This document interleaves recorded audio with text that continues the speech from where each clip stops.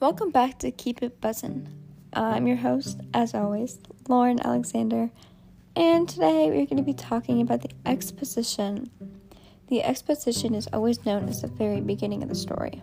It's where characters are introduced, the setting has become known, and overall it's just kind of like a initial feel for the story.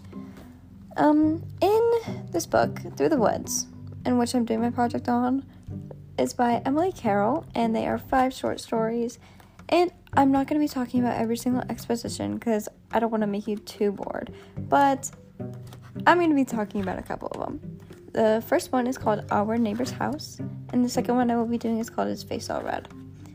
Our Neighbor's House is actually the first story, and it starts out with the main characters, like literally the very first page, the first couple sentences introduces all the characters.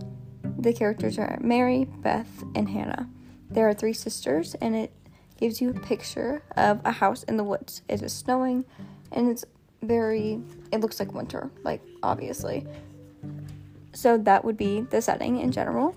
And then you kind of have to infer the time period and the time frame, which I would say, because there's no, it doesn't look like there's any electricity. They use lanterns.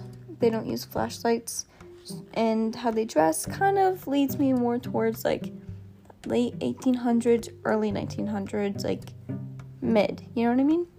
So that is what I would say is the exposition of Our Neighbor's House. The second one I will be doing is His Face All Red. This one is about, there are no names given in this one, but it is about an older brother and a younger brother. The time period, I would still say, is about the same time period. All these stories seem to be about the same, just because of they use lanterns. Nothing's really too high tech, I would say. This one, the setting, like the place, starts out in a bar or in a house, and it makes its way into the woods, and it ends in a cave, like underground. So, yeah, that is my exposition of 2 out of the 5 stories in Through the Woods by Emily Carroll.